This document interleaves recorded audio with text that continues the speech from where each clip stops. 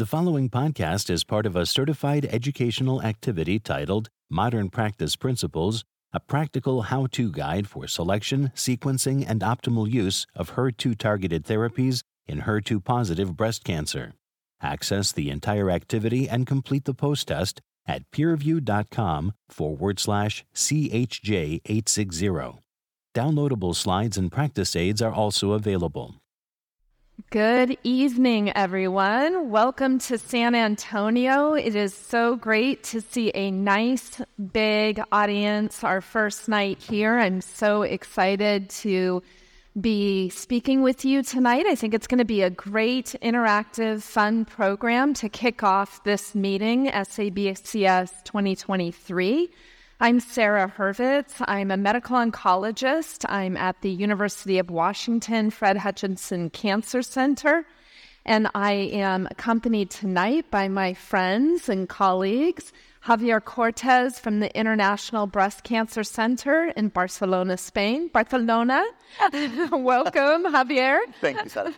And Paolo Tarantino from Dana-Farber Cancer Institute, Harvard Medical School in Boston, Massachusetts. Welcome, Paolo. So happy to be here.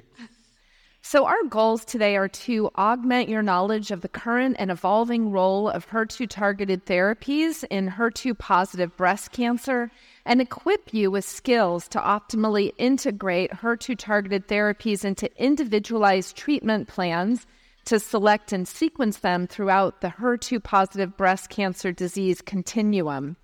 We have partnered with GRASP and LBC in this program, and so we will be discussing how we can overcome existing challenges and disparities, highlight patient perspectives, and share useful resources for patients.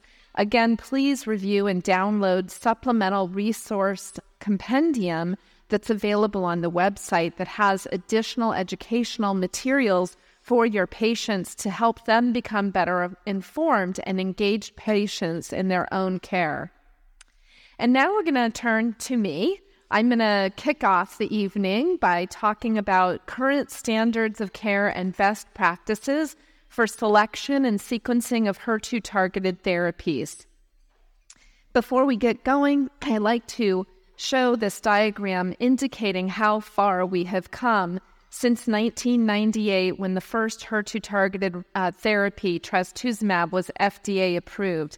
In that time, we have seen the approval of 8, at my last count, HER2-targeted therapies, including 3 HER2-targeted tyrosine kinase inhibitors, 2 antibody-drug conjugates that are HER2-targeted, and 3 monoclonal antibodies. And as you can see here, there are a number of other therapies that have been in development or are currently in development. And this has led to significant improvements in outcomes for patients diagnosed with this disease that used to have a very poor prognosis associated with it. Let's talk about how we treat HER2-positive metastatic breast cancer. And as of today, in 2023, first-line therapy for metastatic breast cancer that's HER2-positive is still the THP regimen, and that is based on the findings of the Cleopatra study, which demonstrated that adding pertuzumab to trastuzumab and taxane not only significantly improved the progression-free survival for patients, but also the overall survival. It's notable that the median overall survival in that setting was nearly 5 years.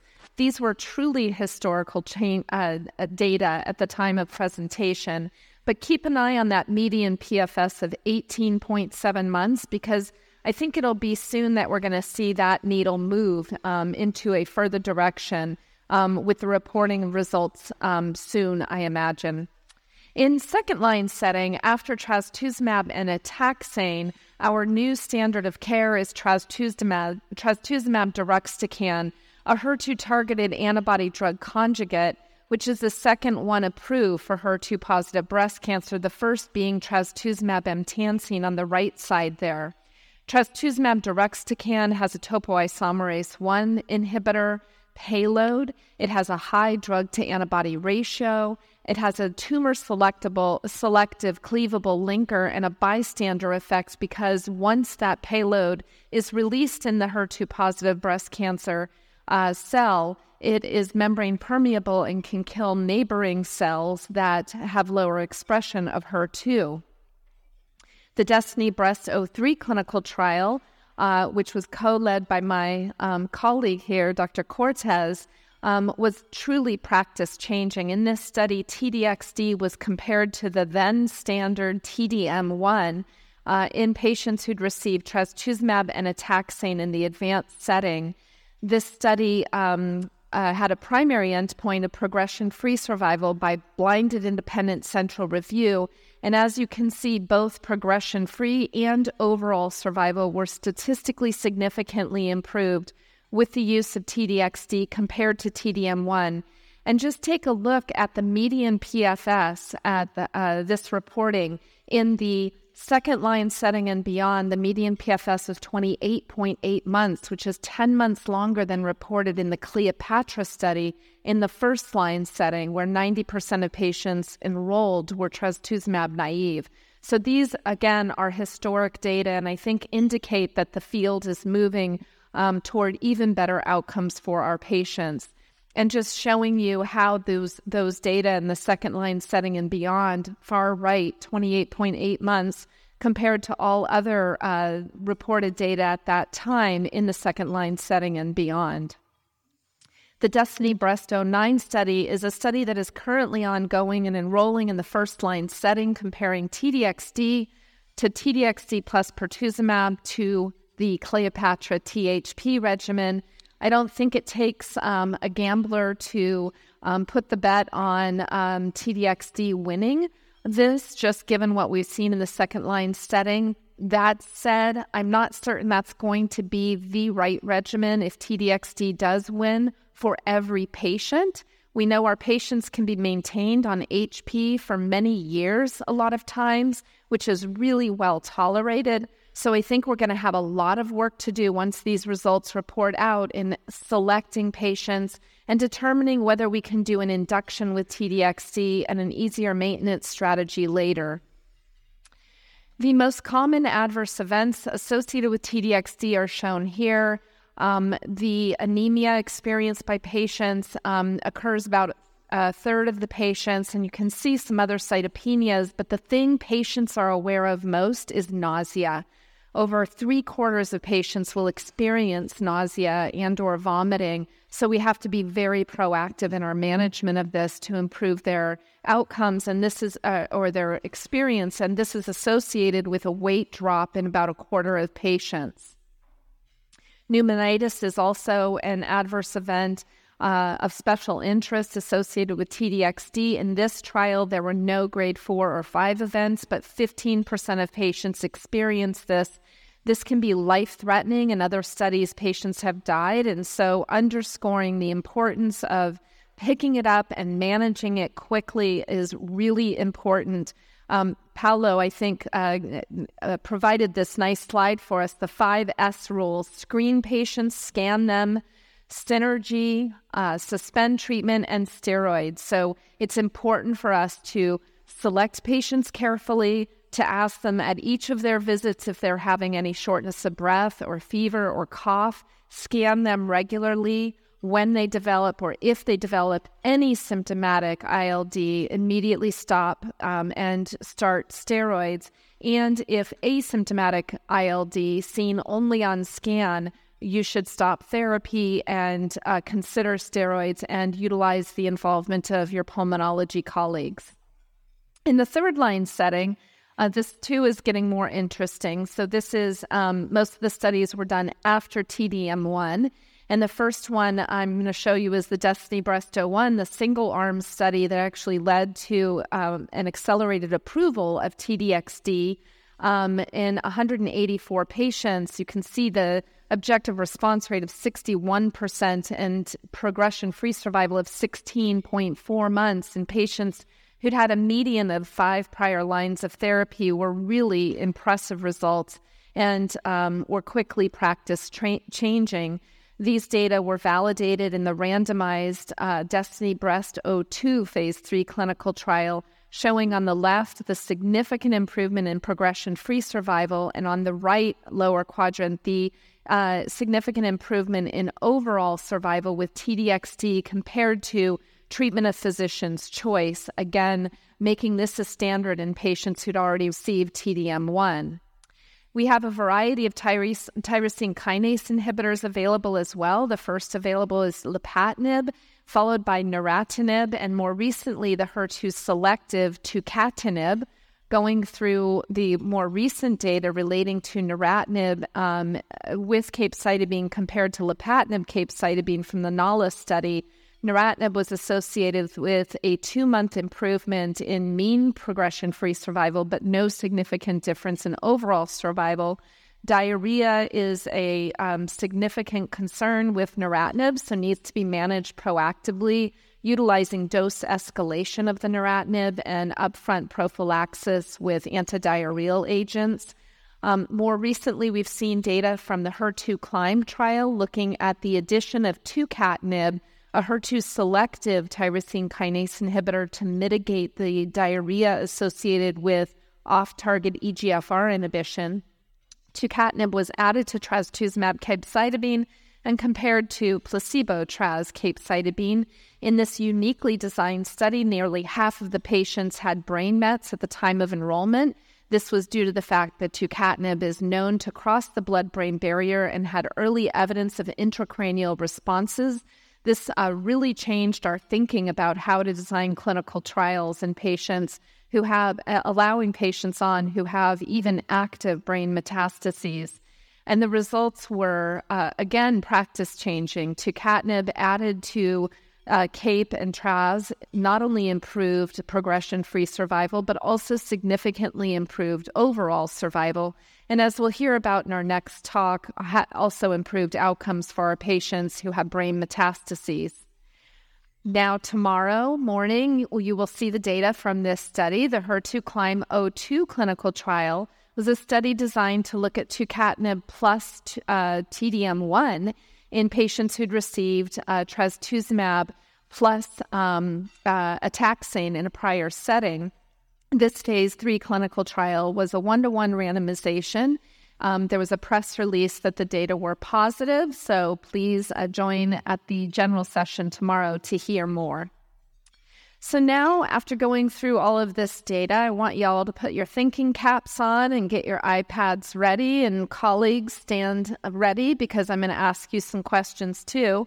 Let's go over a case and apply some of these data. So we have a 62-year-old Black woman who presented to clinic for newly diagnosed metastatic breast cancer. She has no social support system. She lives alone, and she has difficulty with transportation. She is also unemployed, so a lot of social determinants of health potentially at work here. Originally, she was diagnosed with a 1.3 centimeter node-negative invasive breast cancer that was triple positive 4 years ago. She had surgery. She didn't receive any radiation or systemic therapy. She was lost to follow-up. She developed more recently abdominal fullness, right upper quadrant pain, and significant fatigue, went to the emergency room, and was found to have an 18-centimeter liver with multiple solid metastases. Her liver enzymes were mildly elevated, but the function, the coags, albumin were normal. A biopsy demonstrated metastatic breast cancer, again, high-grade and triple positive. So I want to turn to my panelists and ask you, Javier, what do you think about that treatment recommendation of THP? And maybe are there patients in whom you select to use endocrine therapy with HP as opposed to chemo HP? So thanks, Sara. I think that's a good question. Maybe not for this patient who has, I wouldn't say a visceral crisis, but the liver is clearly involved. So for me, clearly for a chemo indication, plus, trastuzumab, pertuzumab.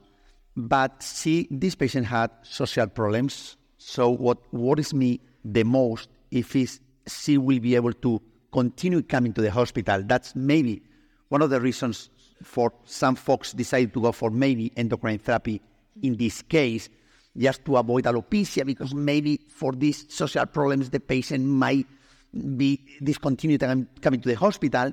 But if this patient does not have a good response, she may have important problems. So even though she might not continue coming to the hospital, I would encourage her to receive chemotherapy plus, if not such an important involvement in the liver, although I prefer chemotherapy plus trastuzumab plus HER2, maybe because of this specific situation, maybe I would give her endocrine therapy plus trastuzumab plus pertuzumab. But again, in general, I would go for chemo plus plus. Yeah, it's so important to engage with patients and see what their own social circumstances, economic circumstances will allow for. Paolo, how would you look at this case? Are you thinking you're going to try and convince to do chemo? Are you thinking more endocrine therapy with HP? And have you ever used a subcutaneous form of HP? This might be an option that would be helpful for this particular patient. So I totally agree with Javi that in this case, I would feel compelled to use chemotherapy and discuss it at least with the patient if she feels like she expects to be compliant with it. One thing that I think is important here is, first of all, the high response rate observed in Cleopatra. About 80% of the patient have a response with this regimen, so we really expect it to help in this situation. And then we know that we can use different taxanes. We had the Peru's trial that compared paclitaxel to docetaxel, nab-paclitaxel. They were equally effective, and in this case, if the patient had problems, had come in every week to do paclitaxel, we may think of using docetaxel every 3 weeks. That was the originally taxane utilized in Cleopatra. And apart from that, of course, the availability of an easier formulation for trastuzumab and pertuzumab subcutaneous, Phesgo, I think it's great in this situation, would help a lot. And there's also strategies that are being studied to prescribe it and to inject it at home for the patients. There are self-injectors that are being discussed. So I do think that in the future, subcutaneous injection, and also right now in the present, is helping a lot in these kind of situations. But definitely I would do my best to convince the patient to utilize chemo, offering endocrine treatment as an alternative in case chemo was not preferred. Yeah, absolutely. And Javier, when you're talking to a patient like this, she obviously was lost to follow-up. She must be terrified when she comes in and she now knows her liver is full of metastases. It's very frightening. And many patients will say, how long do I have to live? And that's a question no oncologist should ever tell an individual patient. But you do have sort of a responsibility to talk about the data.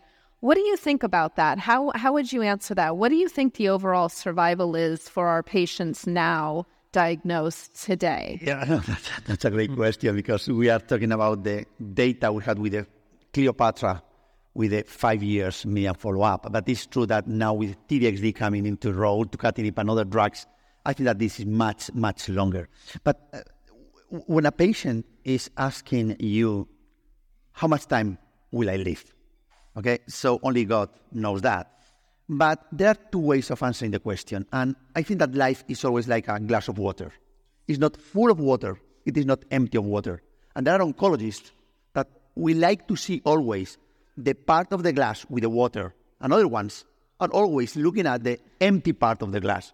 So I think that being optimistic but realistic is also important. So I would answer to this patient that although we do not know how much time, our task is for our patients to die with cancer and not because of the cancer. So, and this in the HER2-positive field is more and more frequent, God thanks. When you look at the Cleopatra and the Peru's longer follow-up, there are 14% of patients free of progression after 10 years. So I think that if there are some patients that might be cured, is there the group of patients with HER2-positive metastatic breast cancer. So I think that I would say, listen, let's start with a treatment, which is very, very effective, and let's see how things are going. But maybe you will be able to die by other consequences, not because of the disease. That's how I would approach this patient. Absolutely. Now, Paolo, we haven't yet talked about brain metastases, but in a situation like this, it's not terribly uncommon, untreated HER2-positive breast cancer, for the patient to have synchronous brain metastases at the time of their diagnosis. Would that change your recommendation of what you give in the frontline setting? That's a tricky situation, because in this case, a single brain metastasis is not expected immediately to threaten the life of the patient, whereas the liver involvement to me is more scary. So I would start a systemic treatment first, but then plan to treat loco-regionally the metastasis, either with surgery or radiation treatment. And these are really the cases where multidisciplinary management can make the difference. Discussing it with radiotherapists, with surgeons, neurosurgeons, and radiologists, and all the care team, I think it's really critical to understand what is the best way to approach that metastasis.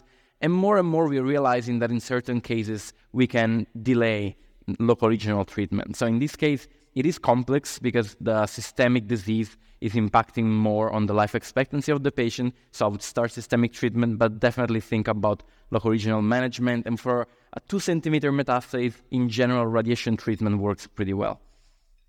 So she did connect with a local cancer support community and initiates therapy with THP. After 2 cycles, she's much improved. She's able to walk her dog twice daily again.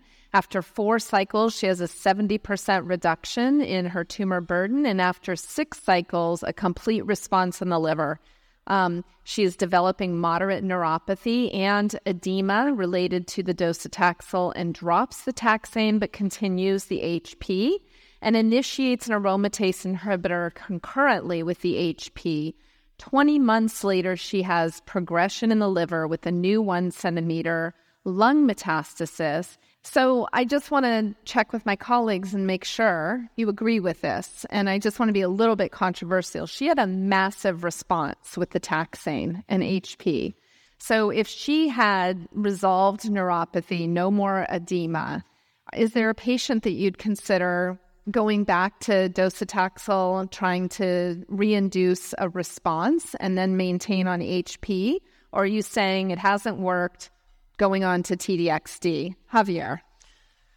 So that's a very good question. She had a great response, but I don't know if this great response was to chemo or to the double blockade plus chemo. I think that the double blockade here plays the major role. So I wouldn't go back to chemotherapy. I think that with the data we have, even if we would not have TDXD, I would jump into TDM1 much better than coming back to chemotherapy. In my opinion, allowing everything, I think that, in my opinion at least, I would go for an antibody-drug conjugate, in this case TDXD, with the data we have, with a 28+ median PFS. Is difficult to imagine other better option. Right. And Paolo, do you agree? Totally agree. I think reinducing with chemotherapy is an appealing option, but with not enough data in support. And so in this case, I would definitely prefer a data-driven approach with TDXD. Talking about data-driven, do you do a brain scan at this point when you're selecting your second-line therapy? Touché. That's definitely one of those settings where we don't have enough data to guide our actions, but knowing that about 30 to 50% of patients with HER2-positive breast cancer end up having brain metastasis, I definitely believe that screening the brain, even if the patient did not have brain metastasis before, can help selecting treatment. Not in this case, because I do feel that even for patients with brain mets, TDXD is the best second line, but in general, it can help to pick them when they're smaller and more approachable with local treatment. So yes, in that case, I tend to differ a little from the guidelines. And what about you, Javier? It's controversial. Yeah, no, I think Paolo made great comments. I think that we are still working based on the past, and with the great data we have now in the brain with tucatinib, with TDXD, I don't know if we should change or not the way we proceed. But in the clinical practice, to be very honest, I wouldn't do a brain imaging before changing my treatment, only if we have some symptoms. Okay. And the last question I want to know is how frequently you are each doing imaging to detect ILD with TDXD. Javier, you first. So if the question is, how often should we do it? My answer is, we don't know. If the question is, how often do I do it? I do every 3 cycles for the first year and every 12 weeks thereafter. That's what I do. Okay. But what worries me more is what will happen if TDXD moves into the early breast cancer setting. Do we have to do a CT scan whatever in the adjuvant setting or not? That's something still a matter of debate. But the metastatic setting, this is what I do. Paolo, what about you? 100% agree. For the average patient, I utilize every 3 cycles.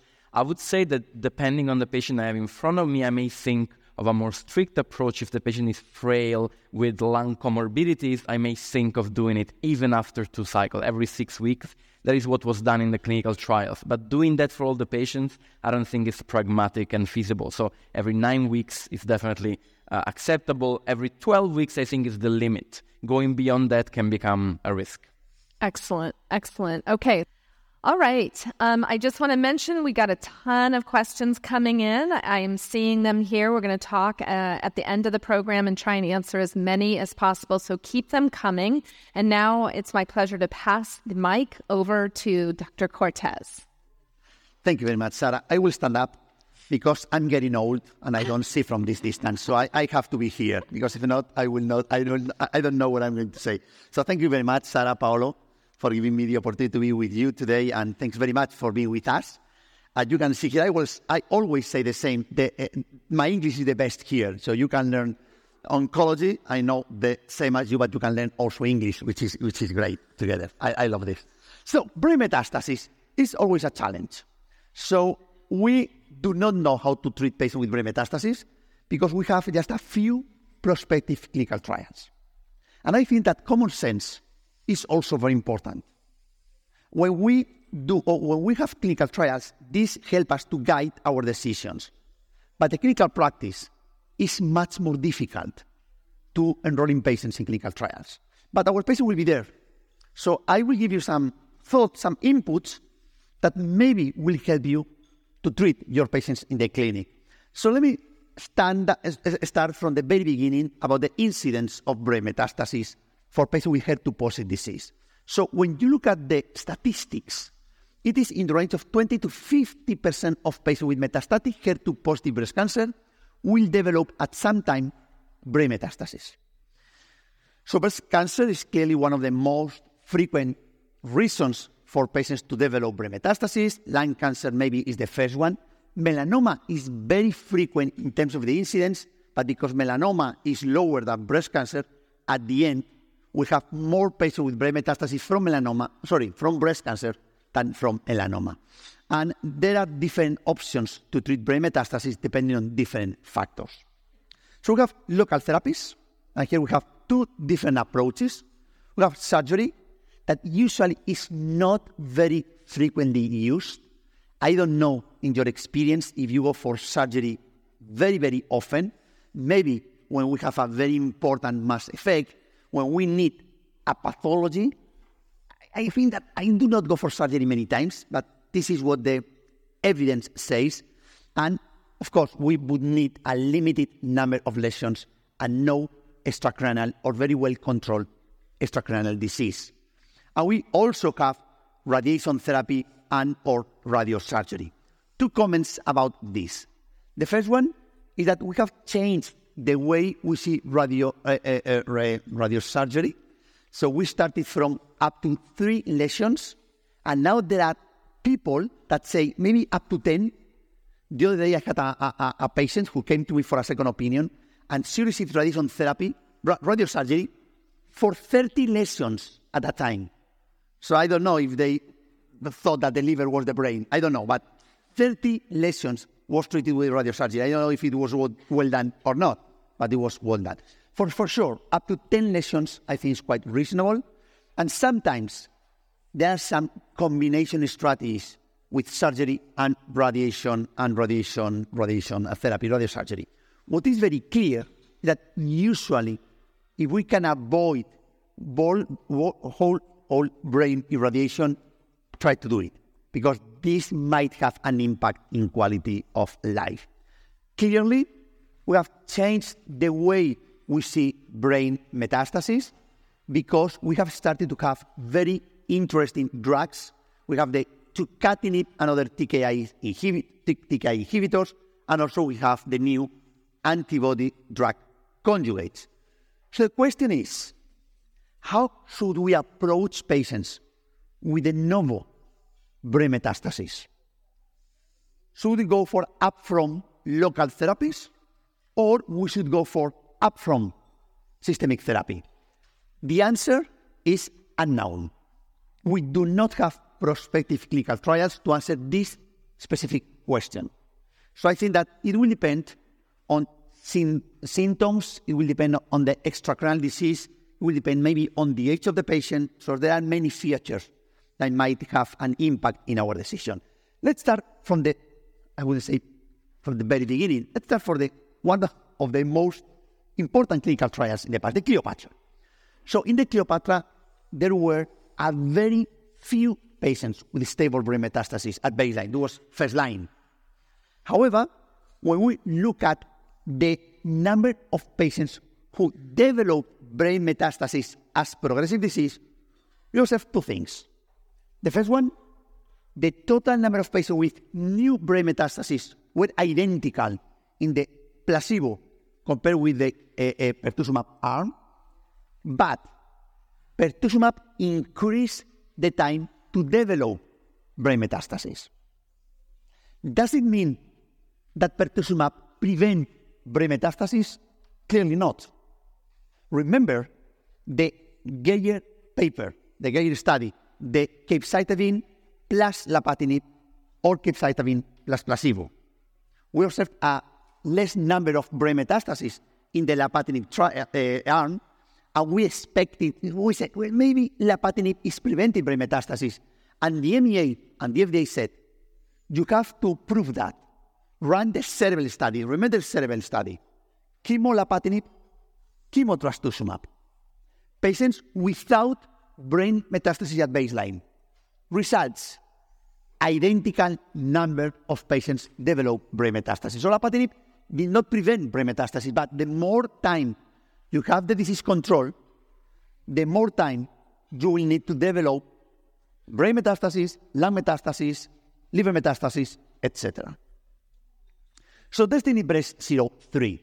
So we will make some comments afterwards with the Sara's presentation at ESMO, but in this trial, patients basically with stable and treated brain metastasis were allowed. I will make a comment in a minute about unstable brain metastasis. Remember the data that Sara presented, amazingly improvement in PFS and survival.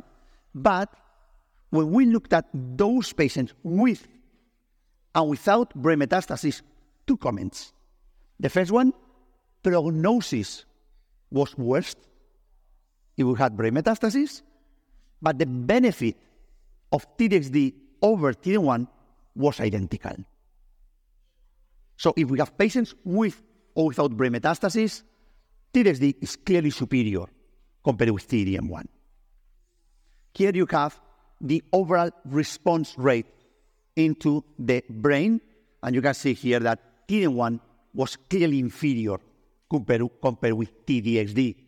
64% overall response rate in the brain compared with 33%. So Sara presented at ESMO something very interesting. We did a pool analysis, DESTINY-Breast01, 02, and 03. DESTINY-Breast01, in the late line, only treated and stable brain metastasis were allowed. But in DESTINY-Breast02 and DESTINY-Breast03, at the very beginning of the trial, patients with unstable brain metastasis were included. We had an amendment, and we did not allow to include more patients with unstable brain metastasis after. So that's why patients with unstable brain metastasis in these two trials were just a few. But look at the data. When we look at the overall response rate in patients with stable or patients with unstable brain metastasis, overall response rate with T-DXd in the range of 45%. With physician's choice, in the range of 10 to 20%. So clearly T-DXd had activity in patients with stable brain mets and in patients with unstable brain mets. Again, small number of patients with unstable brain mets, only 44 patients in both studies. When we looked at the progression-free survival in this pool analysis, the concept here, we cannot say, well, it seems that the benefit of T-DXd is superior in untreated compared with treated brain metastasis. No, forget, this data comes from different trials here, so it's very difficult to compare. So the key message is that in both groups of patients, T-DXd behaved better than the control arm. Now, do we have any specific prospective clinical trials for patients with unstable brain metastasis? Unstable brain metastasis means or de novo brain metastasis, non-treated, or progressive brain metastasis after local treatment, whatever the local treatment was. And here we have the tuxedo. 15 patients. 15, no 50. 15. 73% overall response rate. 15%. Look at the confidence interval from 48 to 90%. But the main message here is T-DXd works in the brain. An amazing median progression-free survival in the range of 14 months for patients with unstable brain metastasis. So a clear signal of activity. Second, DEBRA. DEBRA is a different cohort study. So doesn't matter the reason why we included cohort 1. At that time, we didn't have any data of T-DXd in patients with brain metastasis, so we were recommended to include a cohort with stable brain metastasis. Cohort 1. Cohort 2, and so de novo brain metastasis, HER2 low and HER2 positive. Cohort 3, progressing brain metastasis, HER2 positive. Cohort 4, progressing brain metastasis, HER2 low. And cohort 5, we will present the data of cohort 5 at San Antonio this year. It is a spotlight session for patients with meningeal carcinomatosis, but all these 7 patients did have a positivity in the, how do you say, CSF? Or CS, well, the here. Positivity in the liquid. So all of these patients did have real carcinomatosis. Amazing data. This is the first time we conduct a trial, and for all patients, we require confirmation by a pathologist. So it is not just imaging-based, it's pathology-based. Okay? So results for the HER2-positive cohort. So here you have the results. So in the intracranial activity, 44 to 50% overall response rate, identical to DESTINY-Breast 2 and 3. Remember, 45. In the total cohort, so intracranial and extracranial, in the range of 62%. Rosette. Rosette was a multi-center retrospective, so like real-world evidence data conducted in Japan, if I am right. So 51 patients in total, overall response rate in the range of 60 to 70%. So we will take everything together, all this data, looking at DESTINY-Breast 03, Tuxedo, Rosette, DEBRA, and also the American real-world evidence experience. You can see here the overall response rate. We did an exercise. We consider the overall response rate and the total number of patients included in all these studies. Do you know which was the overall response rate? 62%. Do you remember the overall response rate in DESTINY-Breast 01? 62%. So which is the key message, in my opinion? The overall response we had in the brain is very similar or identical to the overall response rate we had outside the brain. So once again, the benefit is similar, the prognosis is worse. Now, let's jump into the HER2-CLIMB. HER2-CLIMB is one of the most elegant, in my opinion, clinical trial designs. And I don't know if I am wrong, correct me if I am wrong, but I think this is the first time for a large randomized study, patients with unstable brain metastasis were included. Congratulations for the pharma and for the team. Very well done. So I think that for the future, we should include patients with and without brain metastasis, just stratify, but don't exclude these patients for clinical trials. So Sara presented the key results of this study. Tucatinib improved progression and overall survivals for this group of patients. But here we have the amazing data in patients with active or unstable brain metastases. So tucatinib plus compared with placebo plus trastuzumab and CAPE did have much better outcomes. So beautiful data. Overall response rate with tucatinib 44%, 47% in this patient population. So we have other combos, other strategies for patients with brain metastases, but here you have broadly the overall response rate. In my opinion, it is difficult today to justify the use of neratinib or the use of lapatinib when we have data with tucatinib, which improves everything also in patients with brain metastases. So for me, tucatinib is the optimal TKI, TDSD is the optimal antibody-drug conjugate, and maybe the optimal drug for the whole group of HER2-positive MBC. Let's review quickly the ESMO guidelines, which I think are quite reasonable for patients with unknown, with no or with treated brain metastases. Clearly, TDXD is the second-line standard of care, no doubt.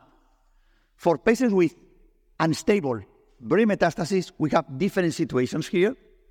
And this is, in my opinion, something that we can have an important debate. Should we go for local intervention if available? For example, we have 3 brain mets or 4. Is it better to go for radiosurgery at the very beginning or not? I don't know. These are the guidelines. The guidelines say that we should go for local intervention if we can do it. And if not, maybe tucatinib is the preferred option according to the guidelines, or TDXD. Again, this is something, a matter of debate. Some of us will prefer TDXD. Some of us will prefer tucatinib. Both of them are very good drugs. If you say to me, well, we have data, randomized data for tucatinib, and we do not have randomized data for TDXD, I will answer with a question for you. Which randomized data do you have for a patient who did not receive TDM1? Remember, in the HER2 climb, all patients receive TDM1. So after Cleopatra, if you have unstable brain metastases, we do not have randomized data for tucatinib nor for TDSD. So both strategies, in my opinion, are very good. So, oligoprogressive disease in the brain. So what does oligoprogressive disease in the brain mean? Means. In Spanish, significa. So it means that you have a good response with any treatment, and you have disease progression that occurs with a limited number of sites, in this case, only in the brain. So as I said before, which is the best approach here? Do we have to go for a local treatment? Do we have to change the systemic therapy? Do we have to combine both? Again, if we do not have enough data in the broad population for the oligoprogressive disease, it's even worse.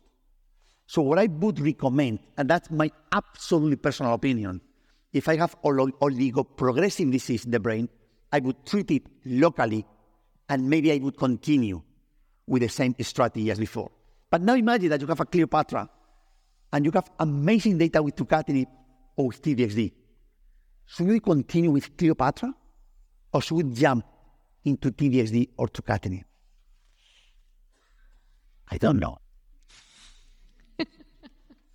Always discuss with MCT, with multidisciplinary team, MDT, and there are some aspects that may favor a local strategy and some aspects that might favor the systemic therapies. Again, in my opinion, it's case by case, patient by patient. So I do not have any specific comments to be said. You have here some thoughts. Again, it depends. I don't know if this is good enough or not. I think that this is something that I would always recommend to discuss patient by patient. In general, for HER2-positive disease, I would think about systemic therapies. For non-HER2-positive disease, I would consider always local therapies. But again, it depends on many other aspects as well. So in conclusion, I think that brain metastases are unfortunately very frequent. If we have brain metastases, to have HER2-positive disease is good news, because prognosis is much better compared with HER2-negative disease. What to say about triple-negative disease? It's awful, unfortunately. So T-DXd and tucatinib data are very good in patients with or without brain metastases. But in my opinion, I would like to finish with 2 comments. The first one, we should include patients with unstable brain metastases in randomized clinical trials as well. And second, oligoprogressive disease in the brain is not always a bad situation if we treat it accordingly. Finally, sometimes this is an unmet need. And I like this mbcbrainmeds.org because this is a way or a platform to help patients to interact, to connect with other patients, with medical advisory boards, to try to tailor the optimal treatments so these patients should not be alone. These patients are there. These patients have a very bad prognosis also from a psychological perspective, so we need more and better drugs. We have to help these patients, and we have to include them in clinical trials if possible. All right, outstanding. I will give you a moment to breathe and sip your water, and I'll hang Paolo for a moment. So we're getting a bunch of good questions in. And so one of them is whether or not you have ever used T-DXd in concert or near the time that you've given stereotactic radiosurgery. There's case reports of radiation necrosis with TDM1, and do you have any experience? I get asked this a lot. So this is a very important question, and I think a question for which we had very little data up to a few weeks ago, actually. And of course, in the absence of data, I try to avoid doing any type of radiation close to the administration of T-DXd. And now these have been reaffirmed with the real-world data published on JAMA Oncology, I think by the MSK team, where they show that there was a significant increase in the risk of radiation necrosis if T-DXd was administered concomitantly or close to radiation treatment. So I do believe that we got to be careful about this. We need more data, but for the moment, I would try to interrupt T-DXd before the radiation at least a few weeks, and then restart it also at least 2 to 3 weeks after. Very helpful. Javier, you showed us those beautiful HER2 climb data with tucatinib. I want to go back with our first case. If a woman is on maintenance HP, has a brain met that's progressing with oligoprogressive disease in the CNS only, would you be tempted to add tucatinib? Are you ever using tucatinib in the frontline setting in this type of situation? So for the patient you presented before, Sara, I think that if you have a patient with a baseline brain metastasis, I will go for Cleopatra. That for me, the standard of care in the first line setting. So if we have oligoprogressive disease, and I wouldn't be able to add tucatinib to trastuzumab pertuzumab, that's something we cannot do. So I would continue with trastuzumab and pertuzumab after local therapy. But I think that the question is very well taken. So if you are saying to me that if you go for local therapy and you change into tucatinib or into T-DXd, you will behave better than continue with trastuzumab and pertuzumab, that's something we do not know. But at the time being, I would continue with trastuzumab and pertuzumab. And if I have a second progressive disease and the time is very short, I will jump into another one. But in the time, sometimes in maybe another year or so, maybe I would continue with radiosurgery again.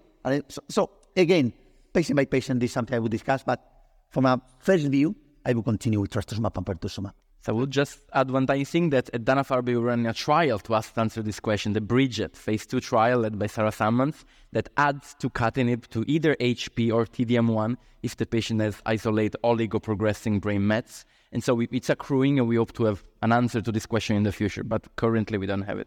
That's fabulous. I was just going to ask you, where does TDM1 stand now that we have data supporting THP still as frontline, second line TDXD? How are you using TDM1 outside of the Bridget trial? So I think TDM1 is a great drug. It's a very well-tolerated and active drug, even in patients with brain metastasis. We have data by Montemurro showing up to 30% response rate, which is not bad in the brain also. In the data you presented, it does work in the brain and also in patients without brain metastasis. Of course, with utilizing second-line TDXD, I'm not too compelled to use third-line TDM1 just because we know, and we see in the clinic that HER2 can be downregulated after treatment with TDXD. We saw it in the DAISY trial. So personally, I prefer to utilize it after something else. I prefer to utilize a chemo-based strategy like the tucatinib regimen in third line. But I think the data you're going to present tomorrow is going to be also very interesting to understand how to utilize it in the future, the HER2-CLIMB-02 phase 3 trial. Yeah, I think it would be very, very interesting to look at strong real-world evidence data. What about these two drugs, tucatinib-based and TDM1, behaved after TDXD? So unfortunately, we will not have prospective clinical trials there, but real-world evidence data might help a lot. But I would agree with Paula. I think that tucatinib maybe could be the optimal third-line therapy, but in my opinion, the fourth line could be TDM1 again. So I think that both drugs or both strategies have to be used after TDXD. Thank you. And Javier, we had a question about the difference between unstable brain metastases and active brain metastases. And I know there's a number of definitions floating around. It's a moving target. Are these synonymous in your algorithm? Those are synonymous because yeah, for me, I don't know if I'm right or not, to be very honest. I didn't realize about this change in the terminology. I'm Spanish, I'm not English, so you might answer much better than me. For me, active and unstable means that you have a brain lesion that could grow because it has not been treated. So for me, it's or de novo or patient with progressing brain metastasis after local treatment. For me, these both groups of patients enter into the unstable or active brain metastasis. But again, I don't know if I'm right or not. From active means that also you can treat, and it is active. There are tumors there. So for me, unstable is a better definition than active. But that's my opinion. I don't know. The Italian agrees with you. Yeah. Italy and Spain are for the same. Excellent. All right. You know what? I'm gonna pause on the questions right now in discussion and move to Paolo. So we have a little bit of time after your talk for more questions. So we'll get to these questions. Keep them coming. And sorry. Thank you, Sara, and thank you for everybody for being here tonight at this late hour. Always hard to speak after Sara and Javier, but I'll do my best. And I'll try to talk about the future, new and emerging approaches with HER2-targeted therapies. Most of the things I'll discuss are not ready for prime time, but some are, or are almost ready for prime time. Let's see. But first, I would like to say that the only way to build the future is through clinical trials, or at least this is the best way we can utilize. And the only way to learn about how to treat patients in clinical trial is to include them and include them irrespective of their characteristics. There was this survey that was conducted by Living Beyond Breast Cancer and GRASP together with peer review to understand if, especially as your doctor or cancer care team ever discussed clinical trial participation in addition to other treatment options with you. And the majority of the participants that were all patients and advocates did never were proposed to be enrolled in a clinical trial. And this is particularly a problem for patients from minorities, such as patients that are Black. And we know that about 4 to 6% of Black patients are included in the trial compared to other categories of patients. And this is why there was also another survey that was presented last year at ASCO 2022 showing that patient-led research found that 8 out of 10 Black people living with metastatic breast cancer would actually consider participating in clinical trials. And so they recommended a few options, a few actions that we can utilize, such as better inform patients, inspire trust, ensure access, and address concerns of the patients in order to improve the enrollment of patients with different characteristics and learn about how these drugs work in patients with different characteristics. So what is my recipe for advancement in HER2 targeting, in breast oncology and beyond? First of all, new drugs, of course, and we are seeing more and more drugs coming on the horizon, but drugs alone are not enough. We also need biomarkers, prognostic, but also predictive biomarkers to understand how to use these drugs. Then smart trials designed in an appropriate way to understand where we need more, when we need less for these patients, and adapt our treatment strategies. Novel assays. So this is kind of similar to biomarkers, but it's actually meant to understand how to better characterize HER2. And finally, trying to expand beyond breast oncology, trying to learn from breast oncology and take it to other tumor types. Talking about new drugs, I am biased because I work in the ADC field, and I'm very excited about all the news that are coming in the ADC field. And I think one big advancement came when we started developing this new generation of ADCs with more chemotherapy. TDM1 at 3.5 molecules of chemotherapy per each antibody. TDXD has got 8 molecules. Sacituzumab, also another drug that prolongs survival in breast cancer, 8 molecules. Some investigational ADCs have up to 12 or 16 molecules. And this is one of the features that makes them more potent. Cleavable linkers that allow this payload to diffuse better, even in heterogeneous tumors, and novel payloads. In the past, we used to use mostly microtubule inhibitors as payload. Now we're moving beyond that. And beyond that, we know that ADCs are modular compounds, are like Lego. You can change one part and completely change the activity and safety profile of the ADC. Not always in the good direction. Many ADCs are not as active as we would like, but often, yes, often we can make them more active and even better tolerated. You can work on the antibody and make it bispecific, or you can mask it. You can put a molecular mask so it only detaches and is active in a tumor microenvironment and does not attach to normal cells in the body. You can make the linker different, site-specific to improve the stability of the agent, glycoengineered to change the pharmacokinetics, and then, of course, the payload. You can change it.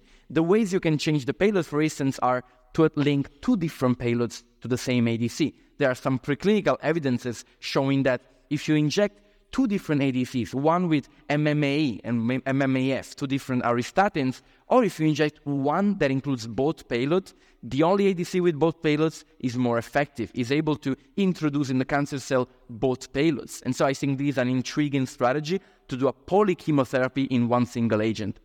And I think this will enter the clinic soon. Immune-stimulating antibody conjugates, ISACs. There are some already in the clinic in phase 1 testing that have shown activity in HER2-positive tumors, not only breast cancer, and they can deliver toll-like receptor 7 and 8 agonists. And of course, the question is, can this synergize with traditional immunotherapy like PD-1 inhibitors, PD-L1 inhibitors? I think we will see this in the future, but it's intriguing to think that you can deliver anything with antibody-drug conjugate. PROTACs. We're seeing that PROTACs can help in ER-positive disease, but what if you could introduce a protein degrader into the tumor cell? And finally, of course, radioimmunoconjugates. We've been treating cancer with radiation treatment for decades. What if we could treat it with a local radiation treatment to ADCs? I think all of these are potential future possibilities for ADCs. And finally, tri-specific antibodies. In general, we are realizing that we can modify the antibodies and we can allow them to link together cells that express HER2 with cells that express CD3 and CD28, meaning immune cells. And so bridge the immune cells with tumors that overexpress HER2. We have interesting data published last year on Nature with this tri-specific agent that is in phase 1 testing now. Beyond novel drugs, we also have many targets. We know that cancer cells express many targets on their surfaces, and some on the horizon are HER3, Nectin-4, folate receptors, many of them. One that is intriguing, for which we have a little more data, is HER3. For HER3, we know that we have an agent, patritumab deruxtecan, that is a cousin of trastuzumab deruxtecan. It's got the same payload with the same amount, 8 molecules per antibody, but the antibody binds to HER3 instead of HER2. And this was first tested in a phase 1 trial that included patients with highly pretreated metastatic breast cancer, irrespective of the subtype. And there was a subset of patients with HER2-positive breast cancer, HER2-positive, that received this NTR3 ADC, and they achieved the highest response rate, 43% response rate, almost 1 year of median PFS. I think very intriguing to see this, and there is a phase 2 trial that is currently enrolling that will show more in this cohort. And then I'm glad to say that this trial, SATIN, a phase 2 trial of actually sacituzumab govitecan plus trastuzumab in patients with HER2-positive metastatic breast cancer, is just activated. And I work on the development of this trial at Dana-Farber. It will be multicentric. And, sacituzumab govitecan has improved overall survival in hormone receptor-positive disease in triple-negative breast cancer, but has never been tested in HER2-positive. And I do believe it's important to test its activity in HER2-positive. And in this small 40 patients phase 2 trial, we aim to do that. So the second part of the recipe is biomarkers, because I do believe that we cannot use the same drug for all the patients. We need to adapt our strategies. One intriguing biomarker that has been developed and is in advanced phase of development is HER2-DX. What is HER2-DX? It is a gene signature, basically the oncotype DX of HER2-positive disease, that looks at different characteristics, different gene expression signature, tracking immune infiltration that we know how prognostic it is, tumor cell proliferation, the aggressiveness of the tumor, luminal differentiation, and the expression of the HER2 amplicon, how HER2 addicted is the tumor. We applied this to a combined cohort of patients with from APT and ATTEMPT, so patients with small HER2-positive breast cancer, non-negative. What we found is that HER2-DX was able to find a small population of patients, only 26, that had a higher risk of recurrence, up to 20% risk of recurrence, compared to the lower risk population that had much less, only about 3%. So this is retrospective, and there's many retrospective validation of this assay, but I do believe that this is becoming more and more appealing to understand the biology and the aggressiveness of the disease. ctDNA is being tested, is being analyzed in many diseases, not only in breast cancer, and is showing to track the tumors that shed more DNA and that are expected to have a worse prognosis, especially if the DNA shedding persists after treatment. And so there is some data from the I-SPY trial that looked at different neoadjuvant treatments for different types of breast cancer. But basically, they showed that if you had ctDNA at baseline that was not obliterated by the chemotherapy by the end of the neoadjuvant treatment, well, prognosis of the patient was much worse of the patients with no detectable ctDNA or with detectable ctDNA that became negative after neoadjuvant treatment. So this is also, I believe, very intriguing for the future. What about PET scan? So there was this brilliant trial, the FAIRGAIN trial, that was led by Javier here. And actually, it was a phase 2 trial testing if you could understand with a PET scan those patients that do not require chemotherapy in the neoadjuvant setting. Patients with stage 2 and 3 HER2-positive breast cancer. I wish I had the time to go through all the data. Unfortunately, I don't. But I think it's very interesting to see that some patients that were responding to neoadjuvant trastuzumab, pertuzumab, and after 2 cycles of only antibodies were responding on the PET scan, they only continued the antibodies, and more than a third of those patients achieved a pathologic complete response. Very interesting. What about survival? Survival was recently presented at ASCO. At 3 years, there was only 1 recurrence out of these 86 patients, and it was a local recurrence. So we need more follow-up, but I think this strategy is appealing to try to identify those patients with very HER2, very sensitive disease to enter to treatment that potentially may be spared chemotherapy. What about trials? I already mentioned some important trials. Some are ongoing. We don't yet have data. One is ATTEMPT 2.0. We know that ATTEMPT showed that adjuvant T-DM1 for 1 year is a very effective strategy to prevent recurrence in small HER2-positive tumors, but it had similar rate of toxicities compared to the traditional APT regimen. What if only 6 cycles of T-DM1 could be enough? ATTEMPT 2.0 is testing this. And actually, ADEPT, another phase 2 trial, is testing an even more chemo-sparing approach in patients that have small stage 1 HER2-positive or more receptor-positive tumor, so triple-positive, low clinical risk. Can we avoid any chemotherapy and only give endocrine treatment with HP, subcutaneous HP? So HER2 blockade, this is ongoing. And then what about patients that instead achieve an optimal response at surgery after an abbreviated regimen with THP? We know that there are 2 trials ongoing, the CompaSSR-PATCR and DeCrescendo in Europe. They are testing THP in the neoadjuvant setting for stage 2 and 3 HER2-positive breast cancer, and if the patient achieves pCR, then not doing any more chemo afterwards, only completing HER2 blockade. And I think this is very appealing for the future. But then we also know that we have patients that unfortunately do not respond as well to neoadjuvant treatment. And so they receive neoadjuvant chemotherapy, trastuzumab, pertuzumab, and they still have residual disease at surgery. And we will see at this Congress actually the final analysis of the Catherine trial that established post-neoadjuvant T-DM1 in this setting. But could we do even better than post-neoadjuvant T-DM1? The DESTINY-Breast05 trial tests T-DXd in the post-neoadjuvant setting as a rescue strategy compared to T-DM1, and we'll show if you can prevent recurrences even better in this high-risk population. And the CompassRD trial is also a phase 3 trial that tests the addition of tucatinib to T-DM1. I do believe that these strategies are important and may potentially allow us to treat patients with high-risk disease even better. And finally, Javier and Sara have already mentioned that several patients, about 15% of the patients in the trial, such as in Cleopatra, with metastatic HER2-positive breast cancer, have extremely long-lasting responses, never progress. And we're starting to believe that these patients may be actually cured from their metastatic HER2-positive tumor. Can we increase the number of patients cured in the metastatic setting? This is the strategy we're thinking with the Sappho trial that has been now developed at Dana-Farber, thinking of utilizing an adjuvant strategy, even if it's the metastatic setting, for untreated de novo patients with HER2-positive metastatic breast cancer, utilizing 12 weeks of THP, 12 weeks of T-DXd, 12 weeks of T-DM1 tucatinib, the best agents we have, and then only HP tucatinib for 1 year before stopping everything. And of course, it's a proof of concept trial, and it's going to be only about 70 patients included, but I do believe that we have to ask these bold questions to improve outcomes for our patients.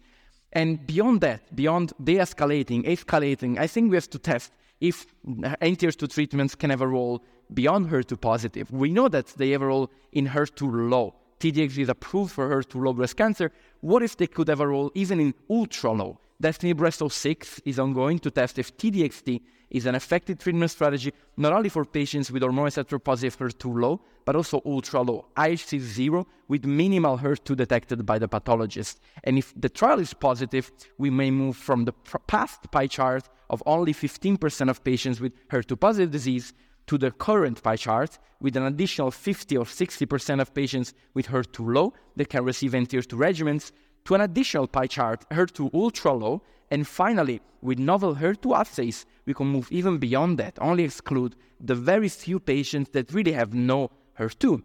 And to do that, we need novel HER2 assays. I think some that are very interesting are based on deep learning-based image analysis, and one is the quantitative continuous score, for which we have some data. What this algorithm does is basically train on commercial breast cancer sample to detect membrane cytoplasms as nuclei of all tumor cells in the tumor based on immunohistochemical expression over 2, and this was blindly applied on the data of T-DXd in HER2-low breast cancer, and it was able to dissect a highly responsive population to a population that did not respond. And I think it's interesting that this algorithm looks at what is the pattern of expression of the majority of the cancer cells. There is difference from our current guidelines that looked at a minority of cells that express higher too. So I think we have much to learn in terms of assays. And one intriguing aspect may be, could we do just a liquid biopsy, a blood draw, non-invasive blood draw, and learn what is the effectiveness of an ADC, for instance? And please come tomorrow at the Spotlight discussion 2 and 3. We're going to show 2 different blood-based assays. One to understand if the tumor is HER2-positive, HER2-low, or HER2-0, presented in the morning by Heather Parsons. And in the afternoon, I'm going to present a liquid biopsy instead that looks at the signature of HER2 dependence of the tumor and is statistically associated with the benefit of T-DXd. So I wait you all tomorrow. And apart from that, I think we can learn from all of these points, from all of this recipe, and take it to other diseases. Because we know that HER2 is overexpressed, is amplified, is mutated, is altered in so many different tumors. We know already that several tumors benefit from HER2 blockade. Gastric cancer benefits from trastuzumab. T-DXd also is approved for gastric from lung cancer. But I think we can move beyond that.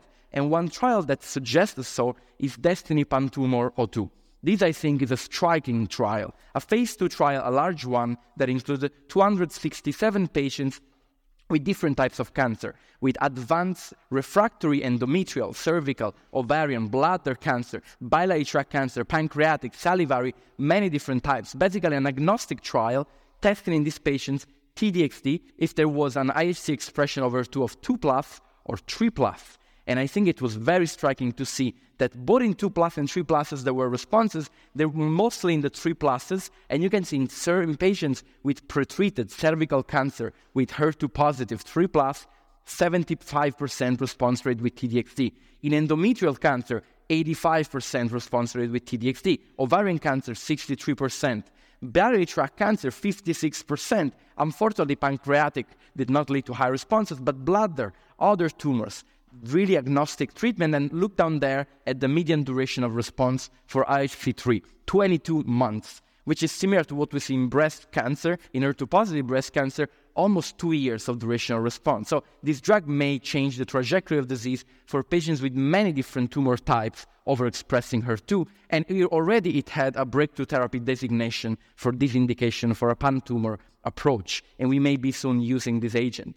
So my conclusion is that ADCs are modular compounds, and I'm very excited to see every way that we can manipulate the molecule to make it more active and more safe. But it's also important to remember that we need to tailor our treatments, tailor ADCs, TKIs, and every treatment we have with better biomarkers.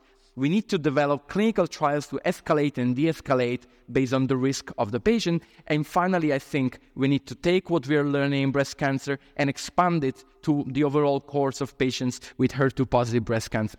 Thank you very much. We have a number of questions, I think 37, so we'll get to as many as we can. The first question is for you, Paolo, regarding the SATIN study, really interesting trial. And they're asking about whether the use of sacituzumab, which has a similar payload to trastuzumab deruxtecan, may affect the benefit these patients are seeing, assuming they have all been previously treated with T-DXd. So do you have concerns about that? This is a great question. One of the challenges with whom we let's say, are challenged the most in these days, because we know that we are having more and more ADCs. Some of them share a similar payload, topoisomerase 1 inhibitor, and so we really don't know what is the activity of the second ADC. Real-world data are helping us a little bit, and tomorrow there will be 4 abstracts presented in a spotlight discussion session, so I invite everybody to attend that session. But also I believe that currently, right now, we can suspect that there may be some cross-resistance. The idea is asking, could still be sacituzumab, even with some cross-resistance, be better than traditional chemotherapy? I think it's a question that we need to ask, and we could find both things. We could find that actually it is not so active because the tumor becomes resistant based on the topoisomerase 1 inhibitor, or actually we could find that for some cases it's the target that leads to the resistance. So we don't have much data on this. We have very few publications on few patients. We need to learn more, and I think trials like this will help us to learn more. Excellent. Thank you. Javier, we have a question about a patient with leptomeningeal metastases. The patient's received T-DXd and has had THP as well, has not yet had radiotherapy, so only leptomeningeal disease, no parenchymal. What is the best option? Now, the caveat is this patient's in the intensive care unit and symptomatic from metastases. So right there, patients in an ICU, usually we're not treating them with anti-cancer therapies in the breast cancer setting, but maybe you can manage that question there. Patients tucatinib naive, it sounds like. It's stumped you. That's a very bad situation, clearly. So TDXD pretreated, something pertuzumab pretreated. So I would try tucatinib clearly, plus. But I wouldn't forget that sometimes radiation therapy might help a little bit to these patients as well. So I would, depending on the symptomatic the patient is, I would combine both. Maybe I would start with radiation therapy and I would give tucatinib plus trastuzumab plus K. But again, I think carcinomatosis is such a terrific situation that whatever you do is fine. But I would go for tucatinib, definitely. Thank you. Yeah, it's a very difficult situation. I agree with that. Paolo, can you talk a little bit more about the management of patients with ILD? Your 5S program is great, but you have a patient who's symptomatic. Maybe you can take us through how you manage that. So I think the first thing to remember is to discontinue T-DXd. And guidelines suggest that every patient with symptomatic ILD, which means grade 2 or higher, needs to discontinue T-DXd permanently, because we know that potentially it can escalate to even grade 5, fatal adverse event. So you don't want to reintroduce it if there were symptoms. The challenge is that sometimes the symptoms may be associated with a viral infection or something else. This is why, once again, multidisciplinary management, analysis of the scans with the radiologists, it can be very helpful. After discontinuing T-DXd for every symptomatic case, there should be introduction of steroids, and the dose depends on the grade. In general, most of the cases are grade 2 if they're symptomatic, and you would start 1 milligram per kilogram of prednisone and monitoring carefully the patient. From grade 3 and grade 4, in general, you need hospitalization. So it's a different treatment management. But once again, most of the cases we see are grade 1 and grade 2. We will present among the real-world data tomorrow. Among 200 patients that received T-DXd, 11% developed ILD, and there were no fatal cases. So in the real world, fortunately, we're not seeing so many fatal cases, but in most of the trial of T-DXd, there were so. So we need to be extremely careful, discontinue T-DXd if a patient becomes symptomatic for ILD, and remember to utilize steroids, and then slowly taper the steroids in these patients. Yeah, one quick comment here. Even if you have grade 1, which is asymptomatic ILD, we have to stop T-DXd always and restart after recovery. But it is very important that if you check an ILD in the CT scan, even without any symptoms at all, we have to stop the drug. That's very, very important, because if we do not do that, it's very likely that we will go into ILD grade 2 or higher. So I think this is a very important aspect. We can reintroduce the drug afterwards, but we have to stop at the very beginning. Yeah, it's a really important point, and I'm glad we were able to underscore the management. That's great. Javier, we use biomarkers a lot in ER-positive disease now, ESR1 mutations, PI3 kinase mutations to determine therapy. In HER2-positive breast cancer, it's HER2-positive. Maybe we look at ER, but that's about it. You have a patient, they've had next-gen sequencing done, it's HER2 amplified, and it's got a PIK3CA mutation. Are you using that in your decision-making? Well, I'm not. I'm not clearly outside clinical trials. Okay, there are 4 ongoing clinical trials as a maintenance after taxane induction therapy. We have the atezolizumab in the PD-1 positive population. We have giredestrant in the ER-positive population. We have inavolisib in the PIK3CA patient population. And we have patina in the hormone receptor positive population. So we have different approaches that maybe in the future we'll have to select more beyond HER2. But today, and outside clinical trials, I think that we will not differentiate the way we treat these patients. Okay, great. Paolo, you presented this beautiful study that is prospectively switching patients. It reminded me of the way that you do a certain amount of therapy and you switch to another when you're trying to prevent resistance to cure the metastatic disease. It reminds me of some like ALL regimens if you stretch back to hematology. And I think it's really incredible. But on the other end of that spectrum, looking at whether DESTINY-Breast09 beats THP, and now we have T-DXd, would you be tempted if you had a patient have a CR in all of the Mets with T-DXd after, let's say, 9 or 12 cycles of therapy? Would you ever stop T-DXd? Absolutely. I really think that we love this way that the Cleopatra treatment regimen was administered, because after few weeks of chemotherapy, that the quality of life rapidly improves and remains very high with only dual blockade. The DESTINY-Breast09 trial is designed with a continuous schedule just because it's the one that we currently use with T-DXd in every setting. But gladly, there is another trial ongoing, the METER phase 2 trial led by Javi, that is looking at an induction of T-DXd in first-line HER2-positive, and then stopping T-DXd and starting dual blockade. And it's a phase 2 trial, but I think it will be very informative. And I do believe that since HER2-positive breast cancer is kind of the leukemia of breast cancer, meaning that it's very responsive and it can be potentially cured, I think we need to kind of utilize our treatments in the best possible ways. T-DXd is highly potent, but if the patient is not tolerating it extremely well, I think that stopping and starting dual blockade is an extremely appealing strategy. And then I think another important piece will be to see if with reinduction T-DXd, there is again a response. And correct me if I'm wrong, the trial is looking at that, right, Carl? No, totally right. Totally. And Javier, okay, that's the first line setting, but let's say you have a third line patient who's now had a CR, just beautiful response, but is losing weight. You can't get on top of the nausea. She's saying, look, there's no disease. Can I take a break? Are you ever stopping T-DXd and maybe going back to a maintenance strategy? Do you have the, what do they say, cajones? That's a great question. So, well, if we have to stop, we have to stop. And if the toxicity is important even after decreasing the dose, so quality of life also matters. And we should not forget that we are not treating numbers, which are the results in clinical trial. We are treating patients, and patients mean patients. So I definitely would stop if we have to stop. And what I do in the clinical practice is to continue with trastuzumab single agent. And I would revisit the drug afterwards if needed. So in the second plus line of therapy, I like to continue as much as possible. But if I have to stop, I wouldn't stop without doing anything, and I will continue with trastuzumab.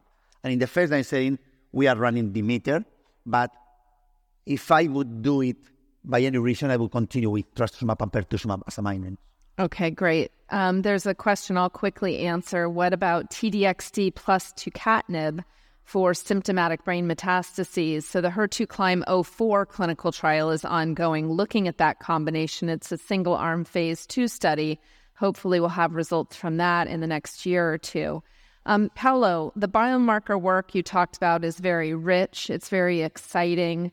But as I mentioned, HER2-positive disease, we know what the driver is. So talk to us about, in a real-world setting, clinical practice, are you using next-gen sequencing? Are you rebiopsying patients with HER2-positive disease or looking at changes in expression level of the HER2 as a patient's disease progresses? Absolutely. I think rebiopsying it is extremely important. One fundamental moment to do that is upon recurrence, because really you want to characterize what disease you're treating in a metastatic setting. And then one case in which always I try to rebiopsy is if the patient always had HER2-0 disease in the past. Because if there was no HER2-low score in the past, well, you may not use T-DXd. But we know that about 30 to 40% of the HER2-0s actually become HER2-low upon rebiopsy. And this is related to temporal heterogeneity, spatial heterogeneity, differences in sensitivity of assays, many different things. But we just know that this is the case. And so before denying the patient the opportunity of getting T-DXd, I would do another biopsy in that case. Regarding NGS, it is a little more controversial in HER2-positive breast cancer because we have so many good regimens and drugs that I would like to use those with more data and support before thinking of targeting PIK3CA or something different. But in late lines, I think it could make sense. Whereas in HER2-negative disease, we know that it's becoming more and more important to utilize NGS, especially with ctDNA. Yes. A quick comment. I think that if we do not have clinical trials or we do not have targeted drugs approved, I would be against doing NGS because it can produce, anxiety for the patients. So if you have a mutation in PIK3CA, but you do not have any good approach to treat these patients, what are we looking for? So I think this is very important. Patients, again, are not machines. So they expect a lot if you do something. For example, in triple-negative breast cancer. So you go for an NGS. It's very unlikely to find something, sometimes the P53 for nothing. So I think that, again, if no clinical trials or no drugs available, just be sure that what are we looking for? Yeah, I agree. And it is an area rich with research. So that's one reason to do it. And I agree with everything you said. Absolutely. Our last question, we just have like 1 or 2 minutes left. So patients who, and this for Javier first, their disease has progressed on T-DXd, and they haven't yet had a TKI, they haven't yet had T-DM1. It was used in the second-line setting. What is your preferred regimen now? We don't have comparative data between T-DM1 and the HER2 Climb regimen. So what do you do in that setting? So I like both. I think that I will use both, but just after T-DXd, so it depends patient by patient again, so I have to consider different aspects. But usually, based on the downregulation of HER2, which I think is transient, I like to give some chemo. So maybe I would go for 2K, TRUST2 CAPE, and T-DM1 afterwards. But if you take a biopsy and it continues to be HER2 positive, clearly, I would feel comfortable with either of them. Okay. And Paolo, you agree? Totally agree. I always prefer a chemo-based approach, but then it depends also on the preference of the patient because they're so different schedules, every 3-week injective and many pills. So I think you have to discuss the options with the patient as well. Absolutely. I want to thank both of you. This was an outstanding program, very strong start to San Antonio. I want to thank you all for your participation and our viewers at home and for the submission of questions. Thank you so much. Have a wonderful meeting. Thank you, everyone. This activity is certified by PVI, Peer-View Institute for Medical Education. This activity is developed with our educational partners, GRASP and Living Beyond Breast Cancer. Remember to download the slides and practice aids. Thank you for listening. Download materials and complete the post-test for instant credit at peerview.com/CHJ860. This activity is supported by independent educational grants from AstraZeneca, Daiichi Sankyo Incorporated, and Seagen Incorporated.